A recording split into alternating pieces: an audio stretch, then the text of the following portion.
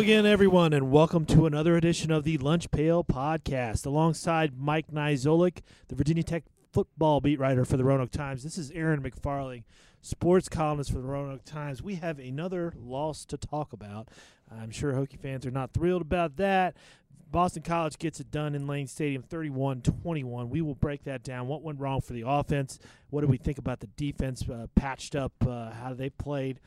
And then we'll get into the Pittsburgh matchup this week, which is another one of those coin flip type games, and we'll predict the score, and we'll get into our pick three after that. Mike, let's just start with your general overall thoughts on what we saw against Boston College.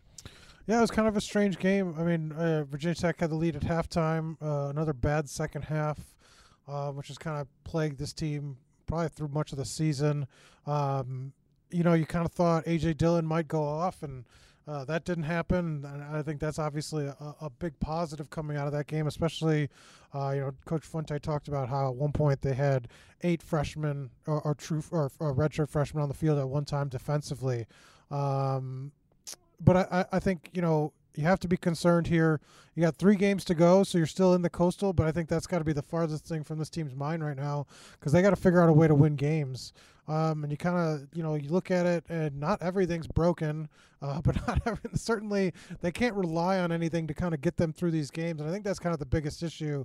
You talked about where you're missing a veteran presence, and it's kind of might be there where you just don't have anything we can rely on our run defense. We can rely on getting a turnover or the run. They don't have anything kind of consistent where they can fall back on right now that can get them through these kind of tough times. Yeah, and I wrote about the running game. I mean, I think that's such an important thing that they're lacking. You talk about not being able to rely on something. I mean, they can't. If you don't have a running game, you can't control the clock. You can't set up these passes that you want to throw. You just can't. And I know fans. I mean, if you just read fan comments online, they want less running. They just want to throw it all the time because they're just giving up on the run. But, I mean, I understand where Cornelson's coming from in terms of just wanting to create some sort of balance. What do you think about the play call? I mean, I know the play calling is probably the first thing that people, if it's not the quarterback, then it's going to be the play calling that people go after when the team loses or doesn't perform well offensively.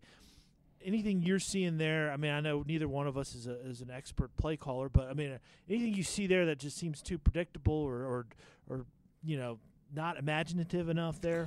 Oh, I think they've done a decent job. I mean, you look at some of the guys that, they're getting a lot out of some of their skill players. I mean, Dalton Keene's kind of picked up in recent weeks, done some good things with him. Damon Hazelton, they're still finding ways to get him the ball, even though defenses are obviously focusing in on him since he's such a talented receiver. They got the ball to Eric Kuma in the end zone. So, I mean, they've done things.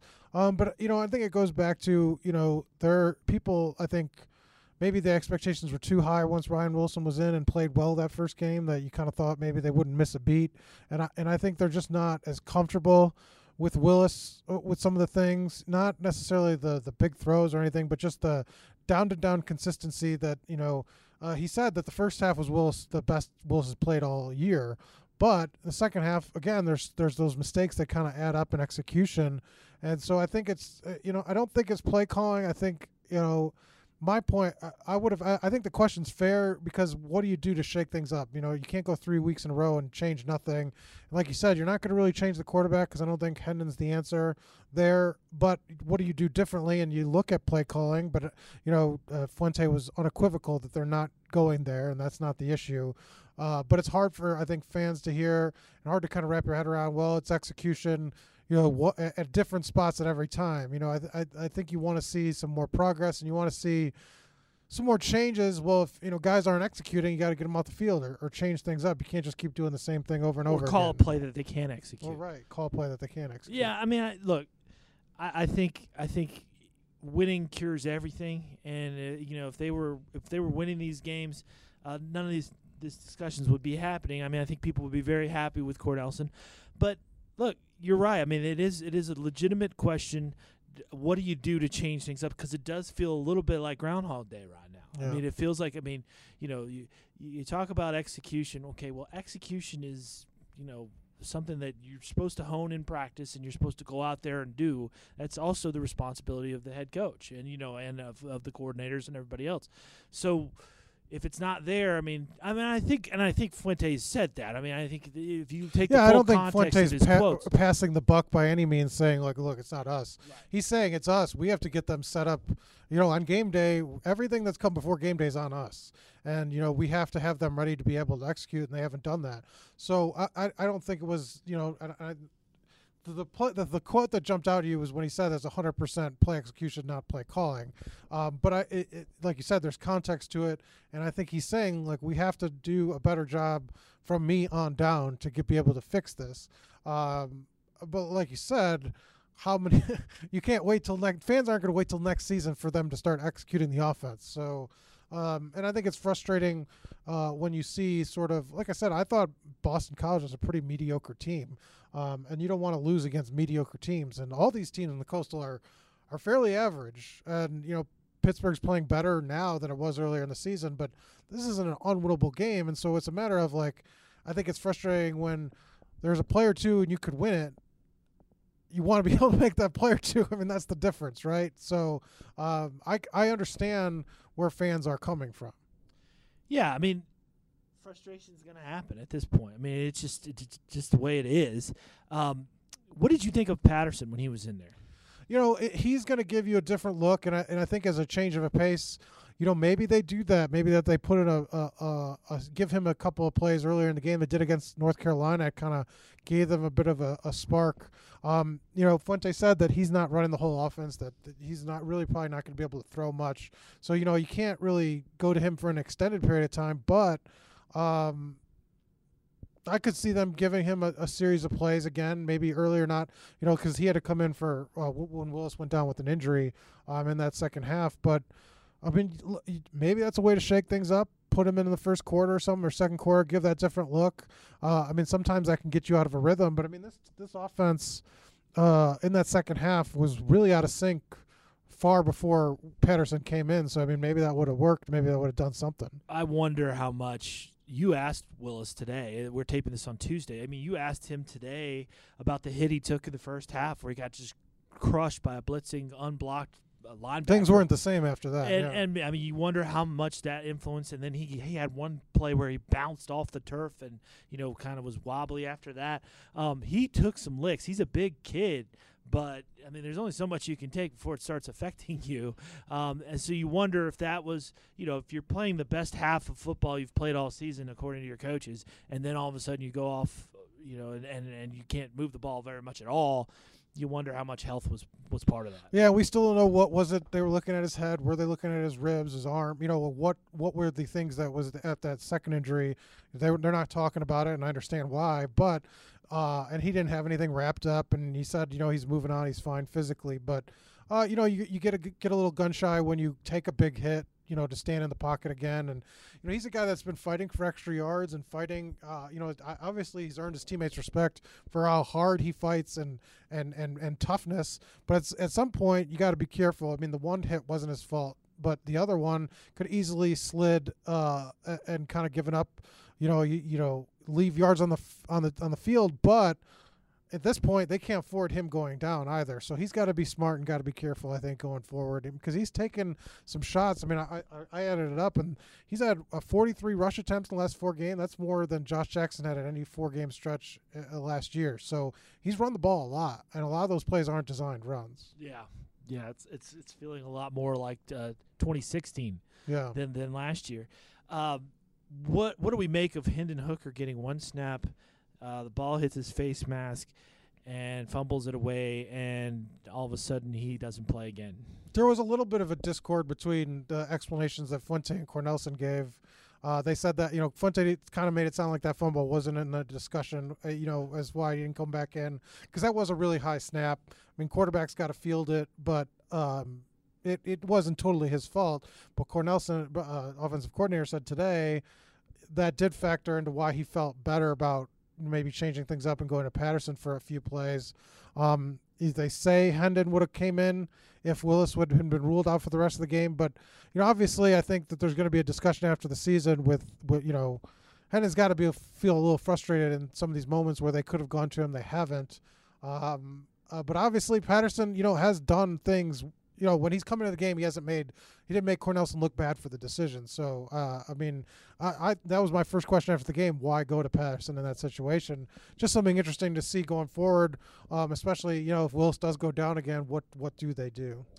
Did you watch that Pittsburgh Virginia game on Friday night? I did not. Okay, I was paying there attention to the score. It was interesting. I did it back to back, but the game plan and how it evolved I thought Virginia threw a lot, especially in that weather. Yeah. The weather cleared up after the first quarter. It was fine. It was pretty temperate conditions. But yeah, it was surprising that they were not able to score more points than they did. Virginia has had a very good, and they weren't able to get it to Zacchaeus. And so you wonder, will Pittsburgh be able to take away Hazelton or neutralize him like Virginia's best receiver was neutralized? They're different kinds of players, but Narduzzi is pretty good at running that press coverage and really making you earn it. And Virginia Tech, the last time they played in Pittsburgh, threw up a ton of 50-50 balls. And they had the receivers, of course. They had the big three to make those plays, and that's all they just kept doing. And so you wonder how many of those they're going to try in this game. Well, that seems to be their strength almost now. Yeah. It's weird to say because that was the big question mark, but one of the consistent things they've been able to do is go back to Kuma and go back to Hazelton and kind of get those. Look, those were really hard-fought catches, those touchdowns both. 50-50 kind of contested balls, and so you kind of say that maybe that's a good thing that's where they've excelled this year at times. Yeah, I remember sitting there on Saturday and thinking maybe my column's going to be about how much these receivers are helping out Ryan Willis because so far, the first half, that's what the story was. They were making extraordinary plays, which were reminiscent I know you weren't there for that game 2 years ago, but it was that's how it was. Anybody who remembers that game will remember that's how that game was won. Virginia Tech is a 3.5-point underdog. I think that's reasonable. I think that sounds about right. They've won 2 in a row against Pitt, but historically they've not been good at Heinz Field until that last trip up there. What do you see as the biggest challenges for Virginia Tech going up in this environment? Well, I think the defense, what players are going to play, I think it's very up in the air. Rivers, Hewitt, and Ashby are still day-to-day. Watts is out. He's got a fractured forearm. They've stopped short of ruling him out of the season because, in theory, I guess he could play in a bowl game. But, he's out for the rest of the regular season, essentially. What are they going to do at corner? They played well in pass protection. Pass defense. That was their best game of the season outside of Georgia Tech, who didn't throw. I don't think that counts. But they had Rogers at free safety, Diablo at the whip, so they had a bunch of pieces moved around. Do they go back? Ladler was suspended for that first half, but they kept him out because things were going well. Do they go back to Ladler? What do they do with Watts' spot? I think that's kind of your number one because this defense has been very up and down, and more down than up going into that Boston College game. But they played well enough to win. Can they build on that, and can they get a few more impact plays, negative plays, because the offense has been inconsistent? I think that's where you look first, just what players are going to play a Saturday, essentially.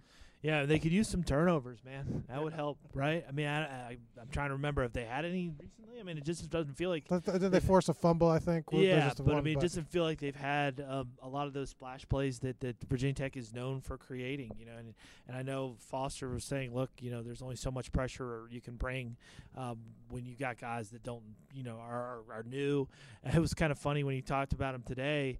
And he was like, somebody asked, how good it was to see how eager they are to be out there and playing. And he's like, yeah, it's good that they're eager, but they also got to play well, And Rico Kearney said that in practice he has a way of illustrating that. He's like, my 2-year-old niece can play, but but can she play well? So obviously he's hitting that point home for them. For I'm those not sure defenders. she's eligible though. I'm not eligible, but she could certainly stand in there. Yeah, and at this point they're not freshmen anymore. Most of these guys have been playing, 7-8 games. So you have to say, you're not getting thrown into the fire here. You've seen a lot, and you have to start producing. The linebackers played well. They had a whole new linebacking core.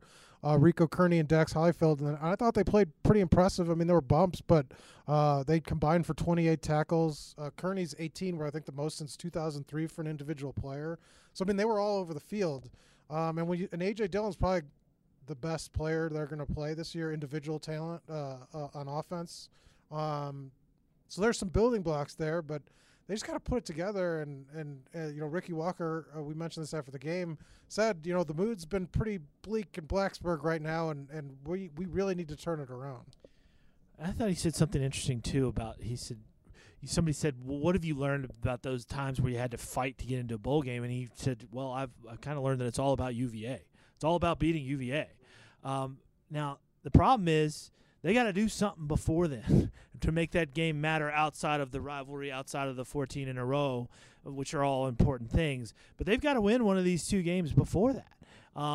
And there's certainly no guarantee that they're going to do that. I think there's an easy metaphor to be drawn, and I'll probably draw it on Saturday. Last year when they played for Pittsburgh, that game was lost. I mean, Pittsburgh had 4 shots from the 1-yard line. A miracle tackle by Reggie Floyd prevented a touchdown, but it looked like it wasn't going to matter. 4 shots from the 1-yard line, goal line stand, amazing finish. And I feel like that's kind of where Virginia Tech is right now in their season. I mean, it feels like they're in the goal line stand of their season. Yeah, it feels like they're pretty much defeated, right? Like they're beat up. Look, they're not playing Clemson these last few games, but it feels like it's going to take a lot for them to win any of these games. It just kind of feels like an uphill struggle a little bit. So they have 3 road wins, and yes, and it's it's not interesting. Never interesting. It's never interesting. It might not be a coincidence that they have 3 and that they're playing better away from home. Yeah, it's a young team, and Coach Fuente said, well, they don't sort of focus on it. They have brought it up that we haven't played well at home this year, and so maybe whatever it is, it's distractions or getting in your head or the pressure. Maybe playing away from home is sort of will cure some of these ills because win against Duke, beat Florida State, beat North Carolina all away from home, and you look like almost a different football team where things don't look as sort of hopeless at times, that they've always sort of come back, faced some adversity against North Carolina, came out strong against Duke. Pittsburgh's playing well and the best they have all season, and maybe you look at that North Carolina as their blip in the road, but I mean they haven't convincingly sort of it was a fight against Virginia. They didn't just sort of waltz all over them. So maybe getting into Heinz Field, which isn't as much of a home field advantage because they're not selling it out. It's not. Oh no. It's not just all Pitt fans. Maybe that's sort of a cure for them. Maybe that sort of helps. Yeah, I think it is. I mean, I think it's one of those it's you against the world, and I think there's times where you're at home and something's not going right offensively and you feel extra pressure because it's like you can feel this crowd waiting to erupt and not being able to erupt, and sort of like this, or sensing the frustration and feeling bad. Sensing the frustration of those around you and wanting to give them something to cheer about and not being able to. And none of that is a factor on the road. And you're right. I mean, it's not an intimidating environment. It's not, Florida State was intimidating, and they played well there. They did. But this isn't going to be like this. This is going to be like a nice little afternoon out and playing football in the field. It's a cavernous stadium. It is. And when you don't fill it up, it's not. I mean, it's not going to be intimidating. It's just going to. Players like playing in those NFL venues. Sure. They like playing those big league stadiums. So maybe it's the first step to trying to kind of right this ship. And because you mentioned it today, they're not thinking about it, but that they have the Coastal to play for. And I know it's not a focus, but I mean that's one thing that's kind of prevented. Seasons can go off the rails, but they haven't yet because they still have everything to play for. And it's crazy to even say that or think that, considering that they've looked, played poorly and lost to, but. Yeah, it is pretty amazing that they're in that spot. And I believe them when they say they're not thinking about it, because it has to feel so much of a challenge just to win a single game, just to go 1-0, which is their mantra. Like, that actually makes a ton of sense right now to think that way, as opposed to thinking, well, we still got everything we want to play for. No. Like, you cannot be thinking that big if you're Virginia Tech, because you just haven't played well enough and you're too beat up to start thinking anything other than what's immediately in front of your face. Yeah, and I think this team's had focus, and the coaching staff has continued to talk about how they've been pleased with the effort, and those things aren't lacking. And so, teams can mail it in and quit, and this team hasn't done that. But they just need to find a way to win a game right now, because they're in desperate need of it with 3 to play. All right, let's get to our predictions. Do they win the game? I mean, I'm going to do it one last time. I'm going to pick them, and then I'm going to give up. But yeah, I just don't. Look, that North Carolina team was by far the worst team we've seen play this year, other than William and Mary, I guess. But and so a team that could lose, the Old Dominion looked good. A team that could lose to North Carolina doesn't inspire confidence. So, we'll say 31-28. Virginia Tech. 31-28, huh? Okay. I think it's going to be a low-scoring affair. I think Virginia Tech's defense will play okay again. I'm going to take Pittsburgh, and I'm going to say Pittsburgh actually covers the spread too. I'm going to say 24-17, and that's going to put the onus on the Hokies to beat Miami and beat Virginia. And what do we know? Anything else on this possible rescheduling of a game? Or nothing yet. Obviously, I think after this week, it'll kind of determine what way they want to go. Right. There's a few opponents left that they could possibly schedule, but they haven't talked about it and haven't sort of made it a focus. I think they would have done it by now if they were going to do it. I don't think you want to do that at the last second. Kind of not a great look, but I mean, they still have it in the back of their pocket, I suppose. But you win this week, you got 2 to win 1. Should be able to do it, right? Yeah, I mean, I was on the radio this week or earlier today, and they asked me about it. And I said it kind of feels like a booty call, like you just kind of making this little late night desperation move here. But yeah, I mean, I guess we'll see how late it gets for them. If they win, you're right. I think if they win this game, there's a lot of a big sigh of relief about that whole situation. And you talked about it last week when we were doing this. If they'd played that ECU game and they'd have won that ECU game, a lot of these conversations we're having right now would feel very, very different. The pressure to win a game would not be nearly what it is right now, and even the thought of winning the Coastal, I think, would feel more realistic to them. They might actually be able to think about it had they played that game and won that game. Yeah, it's going to be a wild 3 weeks here. Obviously, they know what they have to do. I mean, it's in the back of their heads. But it starts this week, and they need a win. And it's not a team with a ton of senior leadership, and you just wonder how they'll kind of respond and how they'll, who do they look to, and you got the backup quarterback in there. It's just a tough situation for them, for a young team to sort of be in the middle of, and how do they respond, and what do the coaches get? Because I think it's surprised the coaches is that they've been so up and down, that it's been such a roller coaster. All right, you want to do pick 3? We can. All right, go for it. My first one, I mentioned this book the other week. Michael Connelly came out with his new novel, and it made me feel old. I thought he was going to kill off his main character. He doesn't. He teamed him up with a new character that he's kind of developing, and but it seems like the sun is setting on the focus of his series that he's written for going back 20 years, because he ages in real time. So it made me feel like the sun was setting, and that just one of those things where you start to be like, oh boy, you're getting up there when your author's retiring his character that he's had for 20 plus years. It was a good book, but it just sort of depressed him. Like, is he going to do this? Is he going to really do it? Because you don't do that unless you have less books to write than ahead of you. But yeah, it was an interesting sort of experience. That is a bummer. It was just it's time to. I mean, he's written however many books, like 20 plus books about one character, and you want him to go out on your own sort of terms. But it was the realization that could be happening now was sort of like, oh man, getting up there.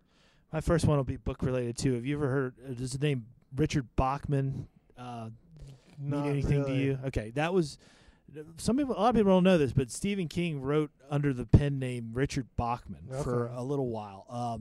And he did it because it was after Carrie had already come out and he was already famous. And he wanted to see if people actually liked his stories or if they just got it because it was Stephen King. Richard Bachman books are fantastic. I like them better than Stephen King books. The Running Man was a Richard Bachman book. The Long Walk was a Richard Bachman book. The one I'm reading right now is called Roadwork. I just started it. It's pretty good. I think he takes a few more chances as Richard Bachman, and he takes plenty of chances Did he get as outed Stephen King. at some point and then stopped, or what did he? Yeah, I can't remember the story. He told the story on one of the audiobooks that I heard, but I can't remember exactly. Somebody outed him, and so he stopped doing it. But I think he was going to do it for longer than he did. Maybe he wrote like 5 or 6 books, but. My second one is sort of weird. Schooling. My kids are never in school. MCPS cancels school like every other day because they don't have school today because of voting. They had fall break last week. They had a teacher's day the other day. It just feels like they're just never in school. So it's very frustrating as a parent that's trying to work and balance childcare. That it's like every other day they have no school. I remember having school a lot more than my kids have school. Oh, just wait till winter. I mean, they take no chances. And look, we were in Alabama, so it's like if there's any hint of there's a cloud, just like shut everything down, pack it in, get inside, and panic. But knowing that too, it's just like they're gonna never go to school. Right. No, and look, I'm okay with them doing the 2-hour delays and with them doing the cancellations when it snows because all those people that have always bragged about, well, up in New York, we don't stop, and it's like, well, okay, you want kids safe, and I understand that, but they just don't need to be missing these many. The voting, I guess, because some of the schools are polling places, but come on, right after fall break, you gotta just spread these days off. Every week shouldn't be like a 4-day, 3-day week. And especially with we have a younger one who's watching, and it's they get out of the rhythm, and then it's just like a fight every morning to get him to go to school. They should be going to school every day, is I guess what I'm saying. Well, my second one will be what my son didn't do while he wasn't at school today, or what he didn't do was anything. He has received his Red Dead Redemption 2, and that is all he's doing right now. And I'm going to let him do it. It's his birthday present, so I'm going to let him do it for a while. I did pet the dog, as I saw you can pet the dog. I did that. Hannah, my daughter, wants to pet the horse. Other than that, I've just kind of stayed out of his way. I haven't really looked too much at the game. I know we talked about it before. There's some things in there that are probably not so great, kind of Richard Bachman type stuff in there probably. But try some Stephen King stuff too. Yeah, probably. But he seems to be enjoying it, so I'm happy that. So you're not going to take a few minutes to give it a spin, or you passed it to the point where you can't try it? I think I might, but I'm not going to take it away from him right now. I'm not going to take his time with it because I know what it's like when you get a new game. He'll get bored with it, and then it'll be bequeathed to me, and I'll be able to play it. Is it your system or is it his system at this point? Well, Santa brought it last Christmas. So it was kind of a family thing, and up until recently, it was only being used for as a DVD player. So what's the last game you played through as like sitting down and playing a game? On PlayStation, I played a FIFA game maybe. FIFA, but nothing like a game, like a non-sports game. No, nothing like a fantasy, maybe Phantasy Star 2, which was for Genesis. I played. That was probably quite a few years ago. That was many years ago, but we got the platform. Oh, the retro. Yeah, and it was very nostalgic. I really enjoyed that. So have you tried to get your kids into it, or are they just? Oh yeah, they played it. They loved it. That's good. Well, my third one, it's been such a blur the last couple of weeks. It feels like, we got a trip to Pittsburgh coming up. Well, so that could be the third. I'm excited about the food in Pittsburgh. Yes. Pimenti Brothers, I know it's very touristy, but I enjoy a good sandwich. We'll probably do that once. Anybody have recommendations? We'll gladly take them. Because Pittsburgh's a good town. It is, and it's got good food. And we're gonna be staying right by kind of by Heinz Field. So, looking forward to that trip. Been to Pittsburgh a couple of times, and looking forward to eating some food. Yeah, it is one of my favorite trips like that you can do regularly. I mean, I'd say Miami would be top, but a lot of people on this beat put Boston ahead of this trip, and I don't. I put Pittsburgh ahead of Boston. I enjoy it more. The food is great. There's a casino that can be hit. Do you like casinos? A little bit, yeah. Last time we were up there, I won I think $700 or $800. It was good. It was good. Okay, my last one will be food related. After the game the other night, it's getting kind of late. Usually I like to go Mexican or something, or Texas Roadhouse, but there wasn't much open, so I went to. And I didn't want to be that guy, that sits down, 15 minutes before they close. So I went to Long John Silver's. And it's been a while since I went to Long John Silver's, and it was delightful. I enjoyed it. So what was your order at Long John Silver's? I got the number one. What's the number two one? 2 pieces of fish, 6 shrimp, and 2 sides. Do they say what the fish is, or is it just mystery fish? It's like Alaskan cod, I think. Alaskan cod? I think so. But does it say that, like on the menu, or does it just could they give you different? It's fish. Or just assume? It's fish. See, that's terrifying. But I ended up, because my strategy for eating now is, you got to take your time. So I ended up getting 3 meals out of that number one. Like I ate some of it on the way home, and then I ate some for lunch the next day, and then I had the rest today.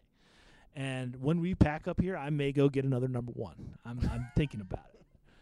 And I know it's got trans fats in it. It's like one thing on Earth that I know actually has trans fats is like the batter. Good luck. I mean, I hope you make it to Pittsburgh at that point. You're not a fan of the LJS. Huh? Seafood is something that like I can't do on the cheap because it's like it's scary. Because like if seafood's easily like it could really upset your stomach, and so it's just really scares me that you're getting like 2 pieces of fish and 6 shrimp for like $2. It's just like that's no, it was like $10. That's scary. That's scary to me. I mean, it's all Red Lobster doesn't do anything different with their clams. They pull them out of the freezer, throw them in the fryer. Let me add one more. Tommy and I went to Iron Skillet on the way to Virginia. That was fantastic. I've never been to an Iron Skillet. Is that a buffet? They have a buffet. We didn't get the buffet. He got chicken strips. I got the country fried steak.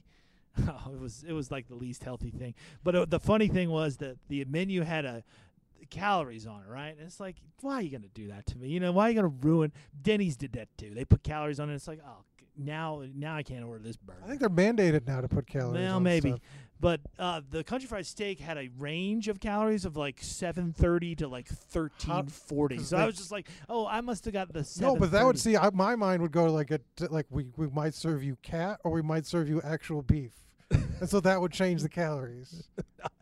I think it's that's a dark place to go. Yeah, that is dark. Richard Bachman. All right, well, that's about it for today. We will give you a full report on our meals from Pittsburgh next week. We're not going to Iron Skillet. I will be on this trip, and I have a quality threshold that I have. It's fine. I am amenable to whatever you decide you want to do. I'm not hard to please. But obviously, you're eating Long John Silver in the car and then eating it 3 days later. That's true. Could do whatever. That's true. That does kind of sum it up, doesn't it? All right. Well, thanks for joining us this week. We'll get back together again next week. For Mike Nizolik, this is Aaron McFarling. We'll see you next time.